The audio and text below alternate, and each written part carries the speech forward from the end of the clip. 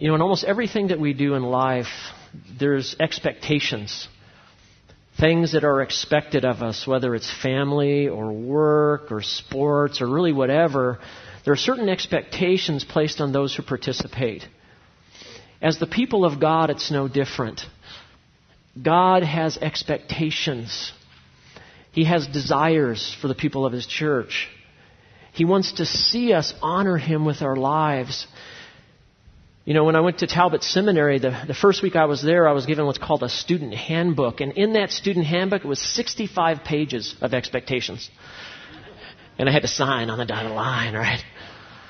Those things like that I should and shouldn't do, like I shouldn't be dishonest. I'm in a seminary. I shouldn't cheat on tests, things like that. And other things I should do. I should be a man of integrity and those kind of things. Well, God has no problems in telling us that He has expectations for us. The problem is with us.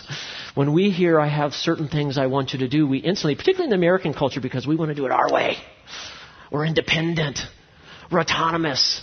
We're going to make it happen the way that we want to make it happen. But God tells us in Scripture, no, I want it to happen my way. And the reason I share all this in today's passage, which is in 1 Peter chapter 5, verses 5 through 11. That's 1 Peter chapter 5, verses 5 through 11. Peter is going to encourage the people he's writing to understand that God has certain expectations for them. You see, Peter's writing to a people who had been persecuted for their faith.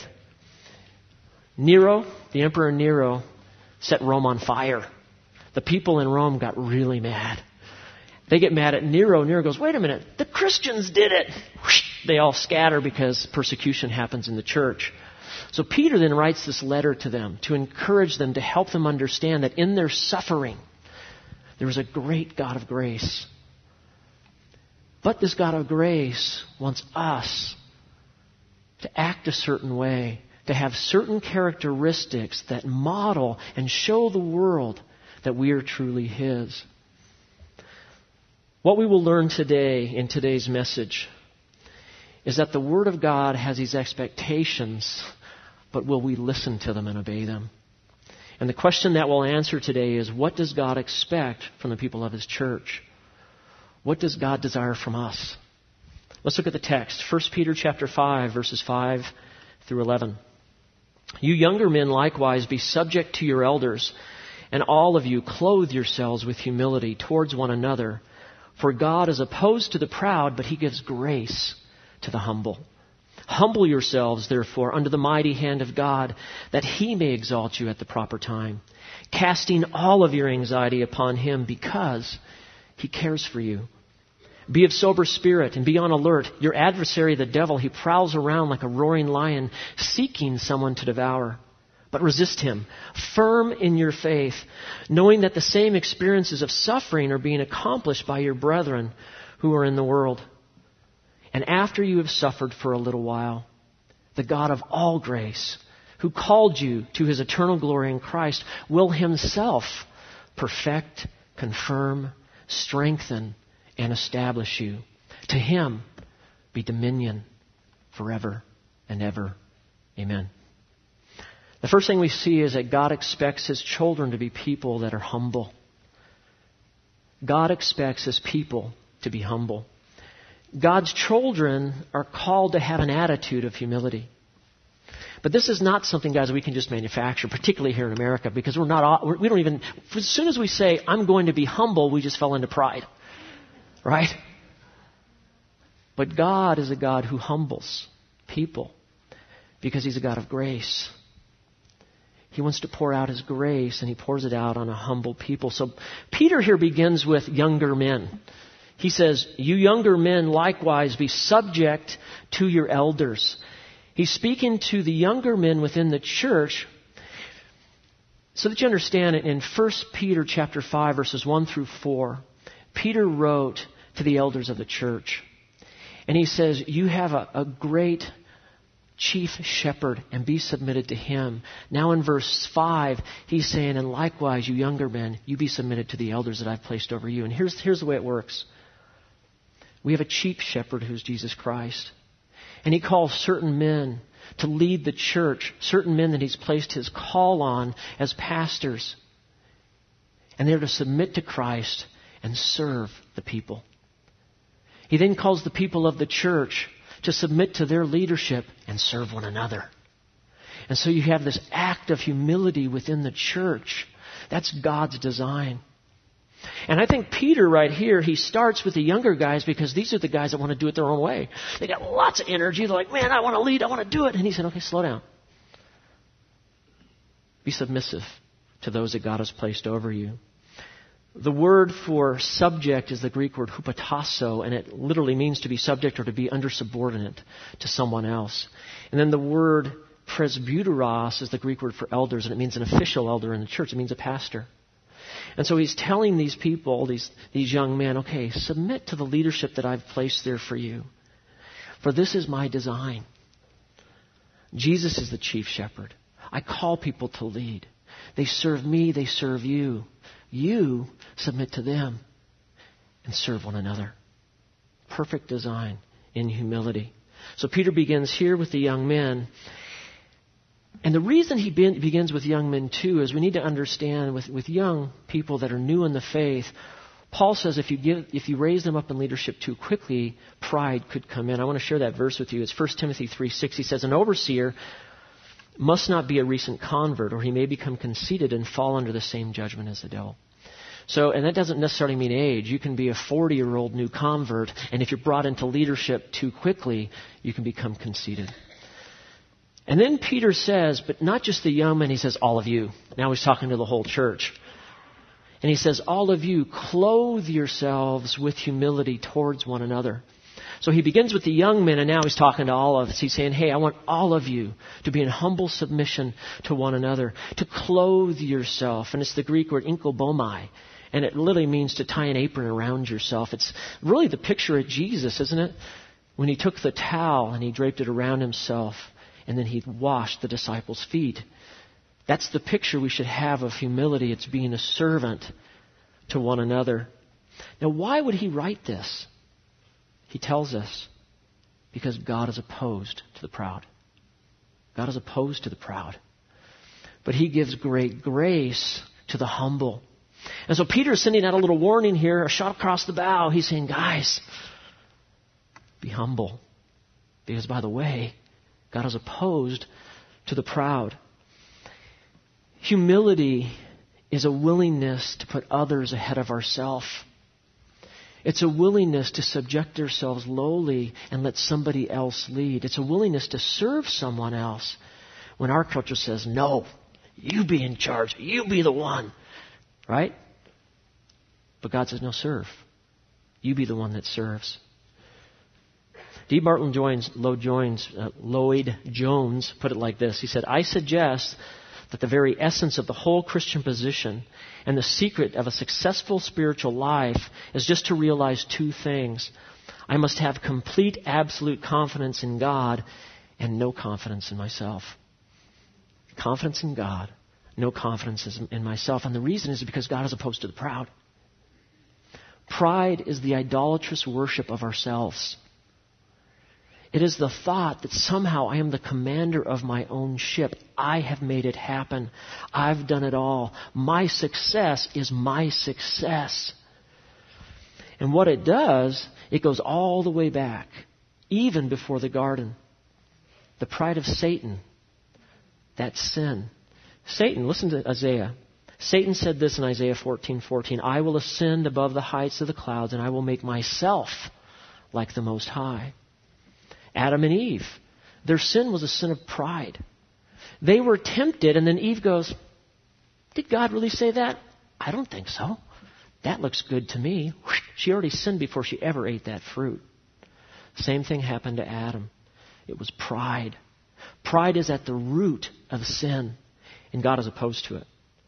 And Peter is sending a warning to these people, and he's saying, watch it. Because God is opposed to the proud. This is how C.S. Lewis said. He said, pride is at the center of all immorality, the utmost evil, and it leads to every other vice. And there's two kinds of pride, if you kind of think it through. One is boasting, right? I am a very successful man. I've got it together. I've done it all, right? I'm really good. I work hard. I've climbed up the corporate ladder. I made this happen. Look at my kingdom. Wow. Boasting. By the way, the devil is a boaster. He's a roaring lion. He boasts. That's boasting pride. But there's another kind of pride that's harder to see, and it's self-pity. See, boasting is the kind of pride that is the pride of success, but self-pity is the pride that you have in suffering. And it kind of goes like this. You don't want people to think that you're helpless, but you want people to think that you're a hero in your suffering. That, oh, you suffer so well. Yes, I do. Right? And so you got to watch pride in both areas, right? You're doing really good, you got to watch it. But even when things aren't going so good, you got to watch it because our hearts are bent. They're broken, and they tend to lean towards pride.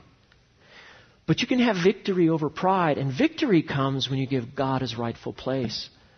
Lord, I see that you gave me the gifts to be successful. You made me the way I am with the certain gifts in whatever I do, and that's how I know how to do it because you gave it to me. And you opened the door so I could have that job, have this family, have this church. God, you were so good. I give you praise and glory. Or in suffering, Lord, I realize that you are sovereign. And this suffering is from your hand. It's not by a mistake. I am your child. I know that you love me, but I also know, Lord, that you place suffering in my life for a purpose. It tests me. It preserves me. It helps me. And I give you glory in it with joy in the suffering. Oof. The boasting one's a little easier to handle. The suffering one's tough, isn't it? Yeah. But both are pride. Because when we start to lean, God's opposed to you. But He gives grace. Great grace to the humble. And so that's my encouragement to you. Boasting pride is self-sufficient. Self-pity pride sounds self-sacrificing. Both God is against. But then God comes in and says, but I give grace. Grace to the humble.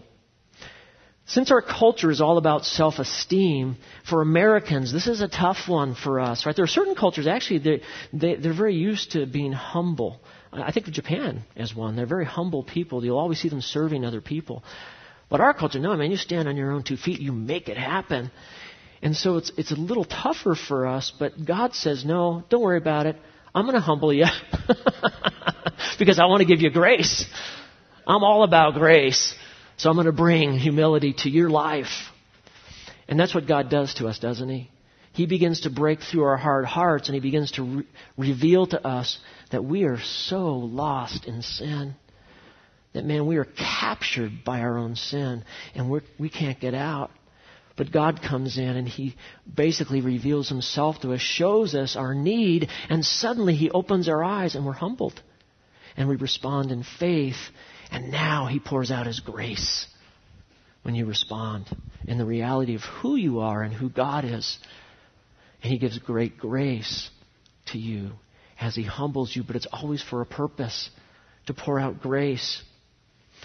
Because true humility is the fruit of a changed life. It's the fruit from a life that's been changed through the gospel. Those that don't have Christ cannot be humble because pride keeps getting in the way. But those that have been broken in Christ have real humility because we see ourselves as we are and we recognize the goodness of God. James put it this way. He says, humble yourselves in the presence of the Lord. And so it's putting God in His rightful place. And then Peter goes on and he says, humble yourselves therefore under the mighty hand of God that He may lift you up in the due time in verse 6. He says, hey, humble yourselves under God's hand. This is giving God His rightful place of sovereignty, His hand. His hand is what makes everything happen, that He may lift you up in due time. When you're suffering, you need to understand that God will allow you to suffer as long as it takes. As long as it takes, because He doesn't waste pain. And for some of us, we're hard-headed. We don't quite get it, and He just allows it to go on. But it's in His timing. It's for a season. For some, that season may be all life, your whole life. But then He says you'll be exalted. Either way, whether it's your whole life or for a season, He gets glory. He gets glory. And we need to understand that we have a loving God that allows it in our lives, and everything falls through His hands. There's nothing by mistake. And I know that there are many of you here that are suffering, maybe physically, spiritually, mentally, maybe financially, relationally. Whatever our issue is, we submit to the mighty hand of God, understanding that in due time, He will be the one that exalts us. And how do we do that? Peter tells us that we cast all our anxiety upon Him. Why? Because He cares for you. You been casting your anxieties on the Lord lately? Or are you a good American? I'll handle it. I'll medicate it. I'll do whatever I can, but I'm not going to cast it to a loving God. Do you understand when He says He cares for you? He sees your need. And He's calling us literally to let it go, literally to push it off on Him. What did Jesus say? Come to me, all of you who are burdened and heavy laden, and I will give you rest. Take my yoke upon yourself. Right? Go to Him. Cast your burden on Him, and He gives you a little teeny yoke. Pink! Puts it on you. It's easy. You need to cast your burdens. Why? Because He cares. There's a deep love and affection that God has for His people. I was thinking of an example of this, and the only one I could think of humility, I think it was around 1996. I went to a Harvest Crusade, and I invited my boss. And a gentleman, he was an elderly man, got up, and he gave a testimony. And he was somewhere in his 70s, and he goes, I've been in my church for over 40 years. I am an elder. I'm a successful businessman. I have a large family. I am an upstanding citizen in my community. Last year, he said, I came to the Harvest Crusade with my church. He goes, and as I was sitting there and Greg Laurie began to preach, I suddenly realized I was in real trouble. I had been living in religion and not real faith. That I had been doing this God thing by the things that I performed and not the true saving faith of trusting in Christ alone for my salvation. And as Greg began to preach more and more, he said, I felt so convicted. He goes, but I had a problem. My pastor was sitting next to me. All the deacon board, all the people there, my family's on this side. What am I going to do? And the call for him to come forward came, and he stood up. He humbled himself, and he walked. That's humility, guys. It's humility. It's a recognition of our need. It's a recognition like, I'm a sinner, but I have a God who cares for me, a God of grace. He'd been doing Christianity in the flesh, but now he was living in the Spirit, is the idea. Romans 8 and 9 puts it like this, 8 and 9 says, and those who are in the flesh, they cannot please God. However, if you are not in the flesh, but in the Spirit, indeed, if the Spirit of God dwells in you, but if anyone does not have the Spirit of Christ, he does not belong to Him. This man was humbled, but now he was a child of God. That's the idea. God expects His people to be humble. First thing. Second thing, God expects His people to be watchful. Watchful. The children of God must always remain alert for the enemy of our soul. He seeks to harm us. The devil doesn't like us. You have an enemy. I have an enemy. He is going to harm you if he can. This is a warning. Look at verses 8 and 9. Be of sober spirit. Be on alert. Your adversary, the devil, he prowls like a roaring lion, seeking someone to devour, but resist him. Firm in your faith, knowing that the same experiences of suffering are being accomplished by your brethren who are in the world. So Peter begins here. He says, be sober of spirit and be on alert. Sober and alert. Sober is to control one's thought process. It means to have a clear mind. To be ready, be clear thinking. It's to not be under the control of any foreign substance. And that day was probably wine. Today it's drugs, alcohol, whatever. But to have a clear thinking mind. That's the first thing, to be sober. The other one is to be alert, to be watchful. And the idea is, if you're thinking of an enemy, you're on a hill, you're in a turret, whatever, you're looking for the enemy. You're watchful. This is the idea that he's saying. You're alert, you're watchful. Okay. Why? Because your adversary, the devil, he prowls around like a roaring lion, seeking someone who he can devour. I don't know if you know this, but the devil hates you. Absolutely hates the people of God. He hates his church. He hates anything about God. And he has one design: to cause you to fail. He wants to sideline you, make you ineffective, hurt you, so that you are ineffective for the kingdom of God. So we have an enemy that we fight against, and he uses some weapons. His main one is doubt, also discouragement, and deceit. 3 Ds. Doubt, discouragement, deceit. Those are his main weapons. He is a liar. Little lies, big lies, he's a liar. And he wants to fool you into thinking that he has control, that he has so much power that he can actually control your life. But you must understand that in Christ, Christ has your soul. The devil has no power to capture your soul. So what does he want to do? He wants to fool you with influence. He wants to somehow influence your life in a way that will knock you off being effective for the kingdom of God. Doesn't have to deal with you. You're in the corner kind of like, man, I have problems and I just don't know what to do and God would hate me and I don't want... You're taking care of devils onto somebody else, man. But when you're bold and you know what you believe and you're firm in God's word and you know that you're born again and that you're going to persevere to the end and that there's glory waiting, you're a danger to the devil because you're going to tell somebody. You're going to encourage others. You're going to be praying. You're going to be a man or woman of God. And the devil doesn't like you. So what is he going to do? He's going to try to figure out a way to get in and cause harm. Now, Peter says he's a roaring lion. A roaring lion. Now, he's boastful. I think that's what he means by roaring. He speaks big. He says loud things. A lot of power and passion, but they're lies. They're not real. But he's a lion in that he wants to hurt you. And the idea, you ever watch any of those animal shows? And the lions are coming and the animals are running. And what happens? You always got a couple stragglers, right? The lions get that one, the weak ones. Well, that's what he's hoping you're going to become as a straggler. Oh, I don't know if I can trust God's word, and I don't really like church that much, and I'm going to kind of hang on the fringe over here, and gotcha. That's the way the devil works. He wants to cause doubt in your life. He wants you to be discouraged. He wants to sideline you to the point where you no longer even know what you believe, and boom, he's got you in his grips. Now, if you're a true born-again Christian, he's a lion without teeth. You understand? You give him the ability to do that. You need to be very careful because his desire is to hurt you. Now, it says there that he's a slanderer. Devil means slanderer. And that's what he does. He slanders the name of God. He slanders your name. He wants to bring shame upon you and the Lord. That's his whole idea. And there's certain things he wants to do. He wants to steal your eternal significance in your life. He just wants to put you to the side. He desires to hurt you and kill you.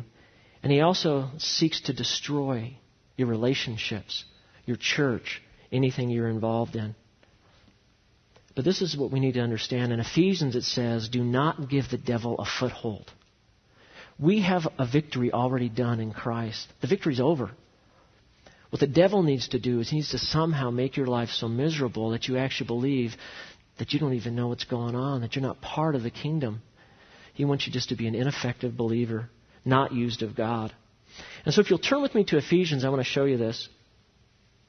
Ephesians chapter 6. Ephesians chapter 6. And it's going to go through and I'm going to show you some weapons that we have to fight our enemy. Many of you know this, the armor of God. And I'm going to do this fairly quickly.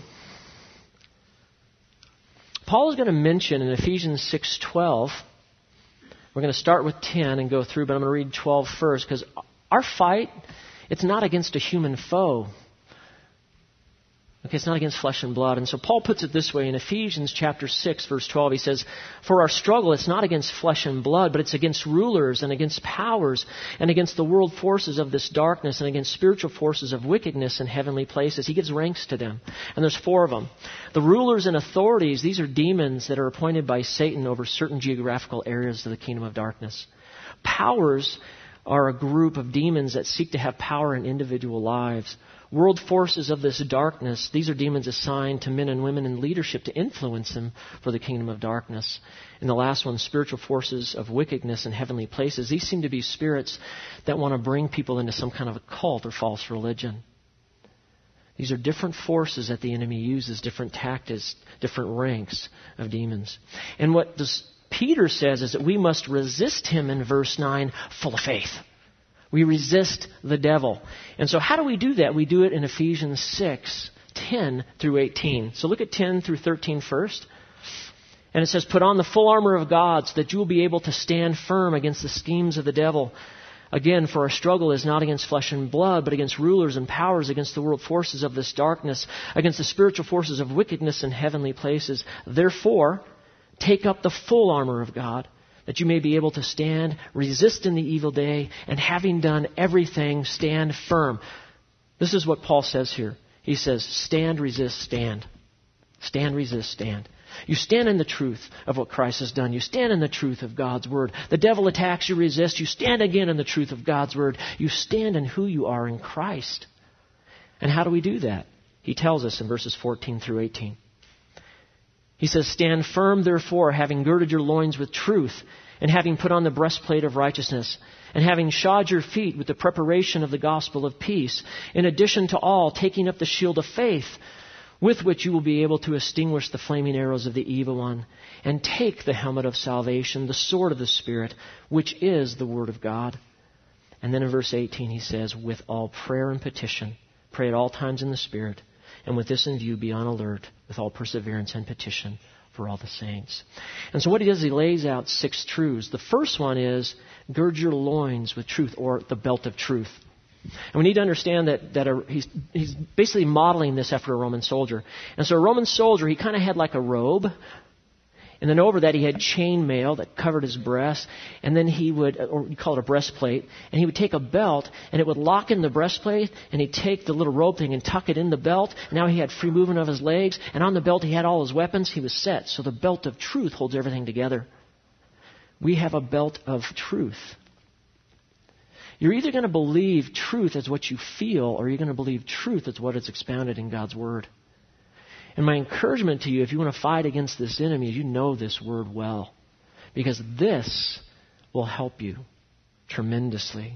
The belt of truth, the truth that God has come in power through His Son, saved His people. He died for you. He rose again. We have a place guaranteed in heaven. These truths are a must that we must have to fight this, the belt of truth. The second thing is the breastplate of righteousness. Do you understand that you don't stand on your own righteousness? You have a righteousness problem. We need someone else's righteousness, and that's why Christ came. He was perfect. He lived that life that we could not live. We get His righteousness. That's why He went to the cross when we receive Christ. He gives us His life, His righteousness. We give Him our sin. He takes our sin upon Himself, and we get His righteousness. And that righteousness is a protection on our heart. And the devil comes in with the lie, you're not really a Christian. I'm saved in the blood of Christ. He paid the price for me. It's His righteousness that I stand on. Yes, I am. It's a truth that we stand on the breastplate of righteousness, and it guards our heart. And then the third one is the sandals of peace. The sandals of peace. He says, shod your feet with the preparation of the gospel of peace. Now you understand that a Roman soldier had these shoes, and they had spikes on the bottom of them, kind of like cleats. And when an enemy would come and push against them, they just plant their feet. It would lock into the ground, and they couldn't be pushed back. They always moved forward. And that's what we have with the gospel. We're always moving forward with the gospel of peace. The peace of Christ guards our hearts. It is the reality of who Jesus is. He's God the Son. He lived a perfect life. He died a death for us. He rose again. That is the gospel. And we have that both as an offensive weapon. When we see the enemy around, we offensively, and also a defensive weapon. It protects our heart. And also he says you have the shield of faith. The shield of faith. As verse 16 says, in addition, taking up the shield of faith with which you'll be able to extinguish the flaming arrows of the evil one. Now, some say because he says above all that this is the most important one, I'll just say that it's very important because they're all important. But there's an acrostic for faith that I think is really good. The F stands for forgiveness of sin. You are forgiven in Christ. The A stands for the assurance of your salvation. You are assured that He who began a good work in you will complete it to the day of Christ Jesus. He begins the work, He finishes the work. What He starts, He finishes. Identification with God's family. You're not in this alone. We do this as a church. We fight the battle together. T, triumph over Satan. Victory happened on the cross. The battleground, although we're in a battle, the victory's already done. We're just fighting the skirmishes until Christ comes back.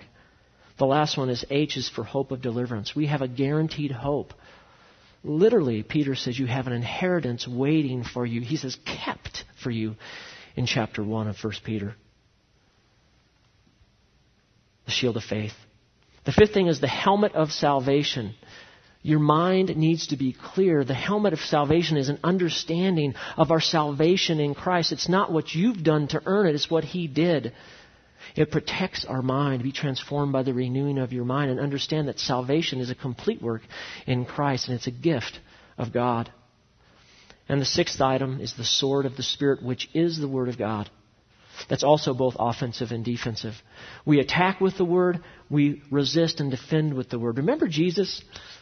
When He went into the desert and He was tempted 3 times, what did He do? When the devil brought an accusation, brought a temptation, He fought back with the Word of God. It's interesting here that the word for word here is the word rhema, and it means a word for an immediate need. It's the memorized Word of God. Why do you think we have memory verses once a week, once a month here?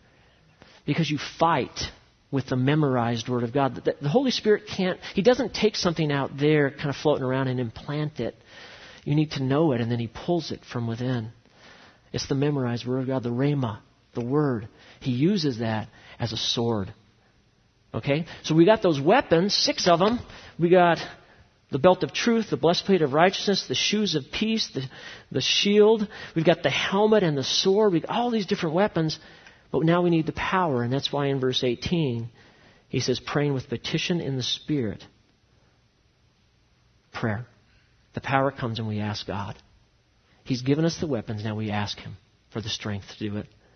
And this is why Peter, back to verse 9 in 1 Peter, says, knowing that the same experiences of suffering are being accomplished by your brethren who are in the world. We're not alone, guys. We're not. All of us fight the fight together. All of us fight this fight. And we fight it from a position of victory. Now, I don't know if this was the devil, but something happened last week that I want to kind of show you the schemes of the devil. I got my diploma, right? Graduated in December. I said, okay, I want to put it in a frame. My wife and I are Bed Bath & Beyond. Oh, cool, a frame. I buy the frame, and I put the diploma in. The diploma's 8 by 10. This one's made for an 8.5, 11. So now I got to go get the little insert piece that fits in an 8 by 10. I'll go to Aaron Brothers. That's on Monday, my day off. My dog has an ear infection. Okay, let me take him first to the vet, and then I'll go to Aaron Brothers. So I take my dog, and I go over to Aaron Brothers, and my dog's a 125-pound lab, sitting in the back seat. And so I go into Aaron Brothers, and I buy this little insert, $25 for this thing, right? Okay, no problem. I come out, put it on the front seat, and I look.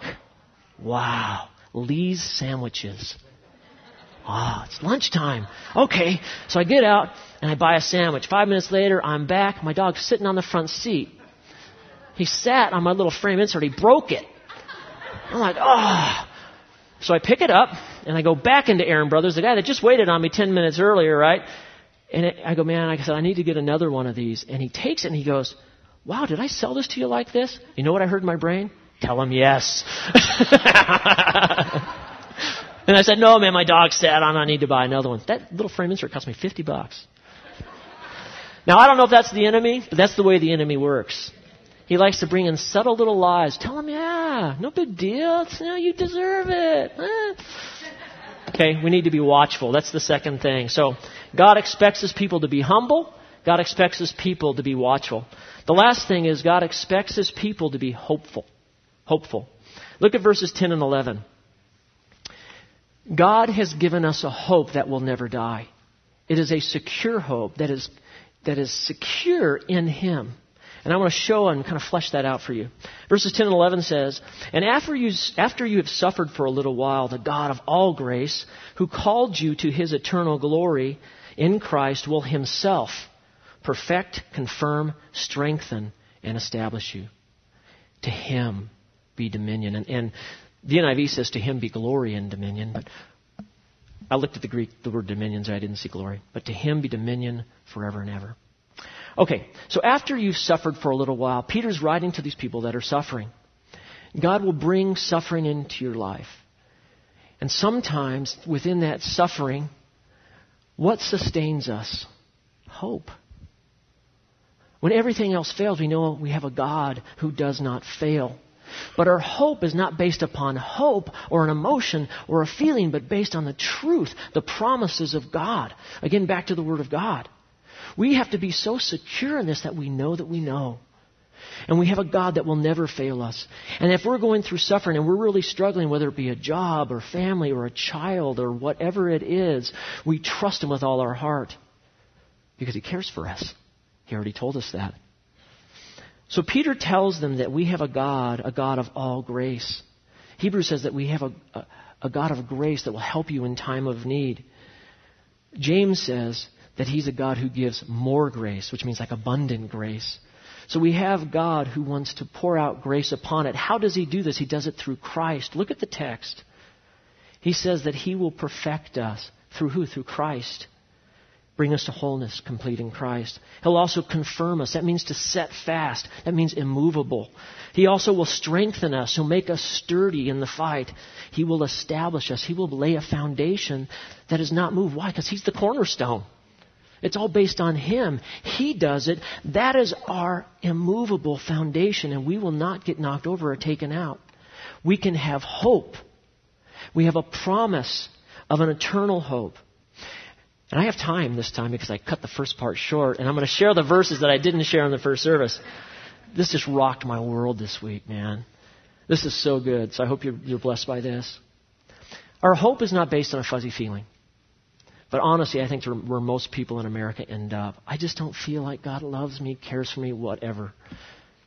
But the Word of God says it's so deep, so unbelievably deep, that He does it all. I want you to turn to Titus, chapter 3, verse 3 through 7. We have a hope based on a God who saves. We have a hope based on a God who saves. Paul explains the idea of our salvation, our future hope, our keeping now so clearly in these verses. It's rock solid. Titus chapter 3, verses 3 through 7. Now it begins with the natural man, who we are without Christ. It says, and at one time you too were foolish, disobedient, deceived, enslaved by all kinds of passions and pleasures. We lived in malice and envy, being hated and hating one another. That's the picture of us without Christ. That's who we are without Jesus. We are enslaved to sin. Absolutely can't get out. We're haters of others, haters of God, but we love ourselves, right? That's a picture of the unregenerate man. And then I love it. In verse 4 through 7, he says, but when the kindness and the love of our God, our Savior, appeared, He saved us. Not because of righteous things that we had done, but because of His mercy. He saved us through the washing of rebirth by renewal by the Holy Spirit, whom He poured out on us generously through Jesus Christ our Savior, so that, having been justified by His grace, we might become heirs, having the hope of eternal life. I'm going to show you those real quick. There's 7 things. God locks us in on salvation. He begins with verse 3 saying, you guys are in trouble. Man, you're foolish, you're haters, you're disobedient. Ooh, bad. And then he says in verse 4, but. And he begins with, our hope is steadfast because our salvation is based on 7 secure aspects of God. And the first one is that we have a God of kindness in verse 4. We can have hope because we have a God who is kind. We have a God who absolutely cares for us. He's not a tormenting God. He's not a God in the distance that we're trying to appease. He is a God who has kindness, compassion towards hurting people. And He desires to know you and for you to be in His kingdom. And it is because of His kindness that you are saved. Right? We have a kind God. And He doesn't stop there. He says, and we have a loving God. We have a God of kindness, and we have a loving God. A God who is full of love and compassion. And that word for love is not the word logos, agape. Normally we think that the word love is the agape love. This is actually, the word for love is philanthropia. And what that means is to show compassion or pity on someone because you have a strong affection for them. We have a God who is kind to us, and then what does He do? He shows us compassion because He has a strong affection for us. And why does He do that? Because He's a God of mercy. A God of mercy. Look at verse 5. It says, He saved us. That's huge. Not on the basis of the deeds which we have done in righteousness, but according to His mercy. We deserve judgment. That's it. When Adam and Eve sinned, God should have annihilated mankind. Done. Why didn't He? He's a God of kindness. He's a God of love. He's a God of mercy. He gives us what we don't deserve. We deserve wrath. We get mercy. He's merciful. Kindness, love, mercy. And then the fourth one, in verse 5, we have a God of regeneration. A God who changes things. Verses 5 says, He saved us not on the basis of deeds which we had done in righteousness, but according to His mercy, by the washing of regeneration, by the renewing of the Holy Spirit. He changed us. Could you imagine if God saved you but left you the way that you were? Brutal. We'd be in such misery. But what does He come in? He comes and changes the heart. He gives us a new heart. That's why Jesus says you must be born again.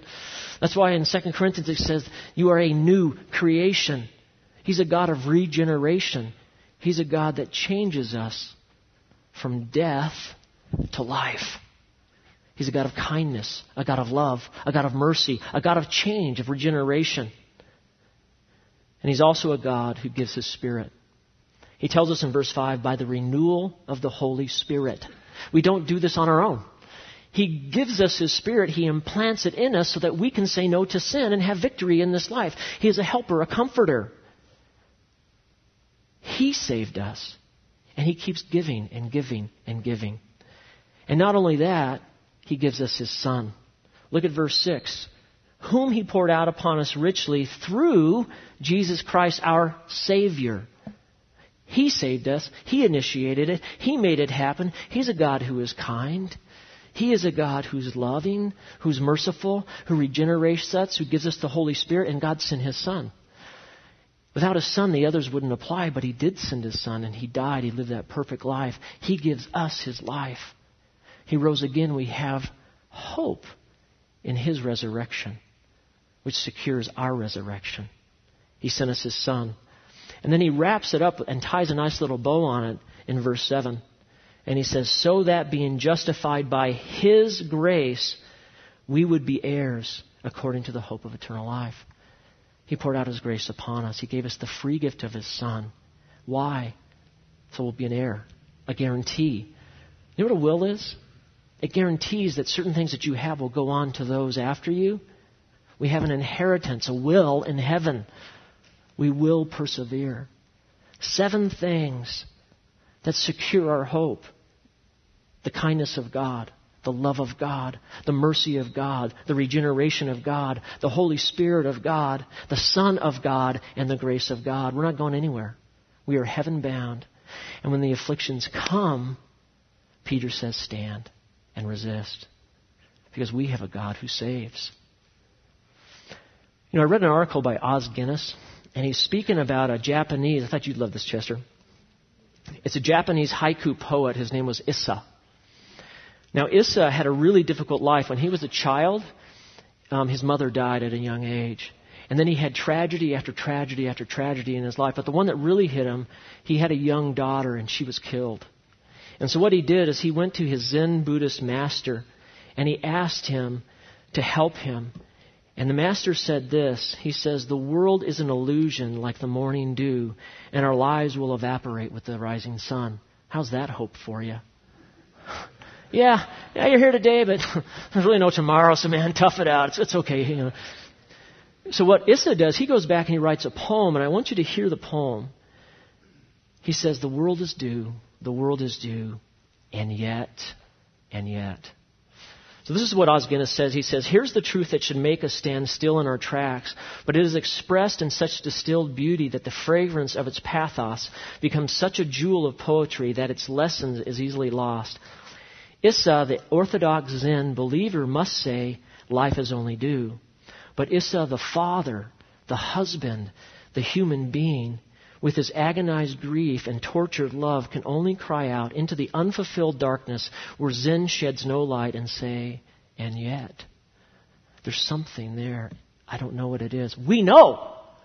We have a hope that is immovable. It is secure in Christ. It's not going anywhere, and you aren't either if you are in Christ. This is the call of the Word of God. And so Peter, with passion, at the very end, he claims this, and this is the end of the message. To Jesus be all glory and dominion forever and ever. Amen. Amen? Let's pray. Well, Father, we see that in your word we are called to be hopeful. It's not a hope on ourselves that we tough things out. It's not an and yet hope. It is a hope that is secured in Christ. Lord, you are a God of kindness and of love and mercy. You are a God who changes us, who gives us your Holy Spirit. You poured out your Son for us on our behalf, and you poured out your grace. Lord, where else can we go? We have you and you alone. And that is where we'll stand. In Jesus' name, amen.